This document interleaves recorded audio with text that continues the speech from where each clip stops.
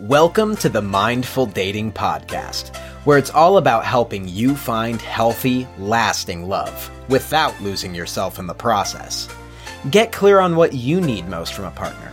Develop a dating and relationship strategy that works for you, and practice self-leadership in all your relationships. Join your host, Dr. Yael Dubin, on her mission to discover how you can lead from your most authentic, courageous self and create a lifetime of joy and abundance.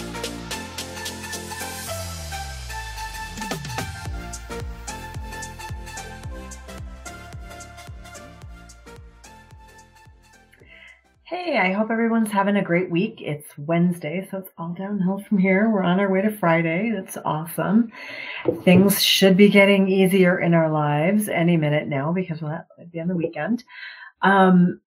I have been really kind of floored. I'm talking to a lot of people, doing some surveys and also some interviews with people about what their experience is like dating. And I keep hearing from people, there's just no one out there for me. There's no one out there for me. I've been dating a while. There's no one out there for me. And I remember feeling like that. I remember, like I had been single for a really long time and I thought there was no one out there for me. And then I started dating and there was still nobody out there for me, it seemed. And I started to believe it's impossible. I will never, ever find that person. But it's a little bit like this. And I want to talk today about possibilities and probabilities. What happens, like I keep thinking about this in terms of like statistics and science because I have a science background and I think there are some things that are going on. First thing that I think is happening is there's this thing called selection bias, which means you just sort of select, it's an error in the way you select your sample. So there's something about the way you're getting to dates that's drawing in the wrong people.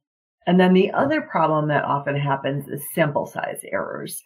So if you don't do your research on a large enough pool, it's just not a statistically significant sample size relative to the whole, not enough to represent the whole thing.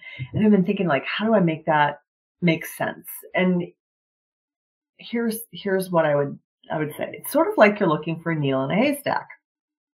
And that's a really hard thing to do. And you're looking for like a special needle, not just any old needle. You're looking for like a really special needle in this haystack. And what I do with mindful dating is I help you make the haystack smaller so that we remove a lot of that hay that you're having to sift through and you get a smaller haystack, and that concentrates the needles into a smaller group of hay that you have to sort through. So it's easier to find a needle because there's not as much hay. So that's the first thing we do.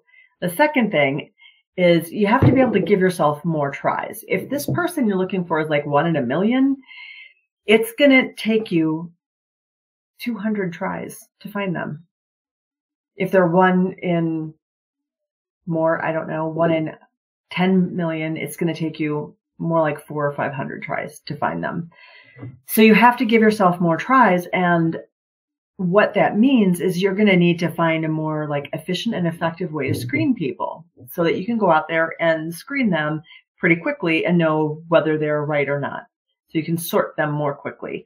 So if you're out there dating and you're single and you need to date 200 or 500 people to find the right one, have you done that yet?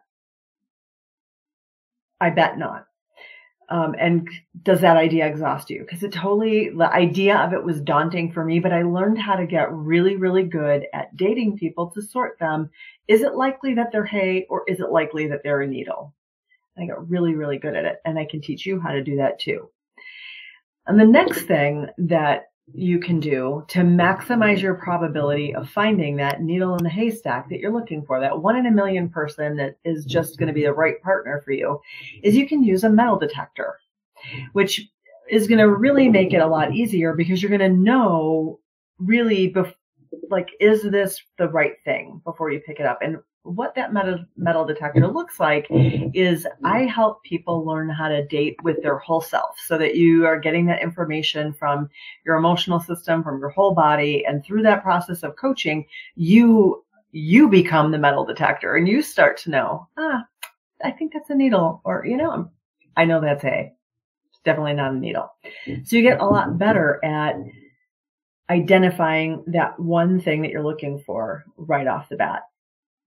So that is sort of an analogy that I hope you find helpful. And even if you don't do mindful dating coaching with me, one thing I hope is that you learn how to make that haystack smaller. There are a lot of people in the world. There are 7.4 billion people on the planet. I just find it inconceivable that if you really want to have a relationship, that there's no one out there that would be right for you. There are just too many people on the planet for that to be possible. There's no way that there's anything wrong with you, that you couldn't find someone. You just have to find a way to make that haystack smaller, give yourself a lot more tries, and get a metal detector. So that's my analogy. I hope that's helpful for somebody. Have a great night. Bye. Thank you for listening to Mindful Dating with your host, Dr. Yael Dubin. If you're ready to shake up your dating routine and transform your approach to relationships, go to BechiraCoaching.com, where you can sign up for our newsletter, pick up your free digital copy of 5 Keys to Finding Lasting Love, and even schedule a free call with Yael now. Bechira Coaching is on Facebook and Instagram. Stay up to date with our programs, literature, and watch live sessions with Dr. Dubin. Links will be included in the show notes.